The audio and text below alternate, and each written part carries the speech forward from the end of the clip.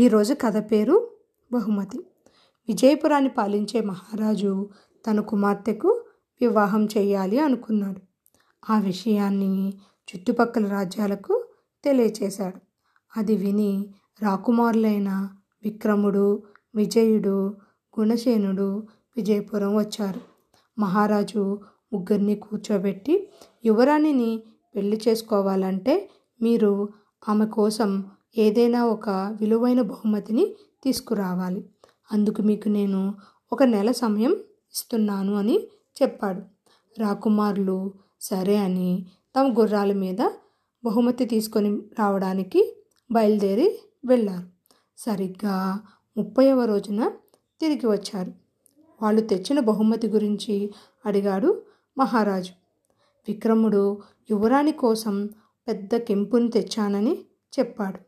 విజయుడు ఒక పూల మొక్కని తెచ్చి, ఆ మొక్క పూసే పువ్వు ఏడాది పాటు వాడిపోదని, అలాంటి మొక్క చుట్టుపక్కల రాజ్యాల్లో ఎక్కడా లేదని చెప్పాడు. క్షమించండి మహారాజా, నేను ఎలాంటి బహుమతి తీసుకురాలేకపోయాను అన్నాడు గుణసేనుడు. 1 నెల రోజుల్లో చిన్న బహుమతి కూడా ఎందుకు తీసుకొని రాలేకపోయావు అని అడిగాడు మహారాజు. మంచి బహుమతి తీసుకొద్దామనే బయలుదేరాను మహారాజా, కానీ దారిలో ఓ బాటసారి గాయాలతో కనిపించాడు. అతడిని వైద్యుడికి చూపించి వైద్యం చేయించాను. తర్వాత బయలుదేరానా, అంతలో ఒక పల్లె ప్రజలు హాహాకారాలు చేస్తూ ఎదురుపడ్డారు. దొంగలు తమ ఇళ్ళన్నీ కూలగొట్టి దొరికిందంతా దోచుకుపోతున్నారని చెప్పారు. వెంటనే అక్కడికి వెళ్ళి గ్రామస్తుల సాయంతో దొంగల్ని తరిమి కొట్టాను.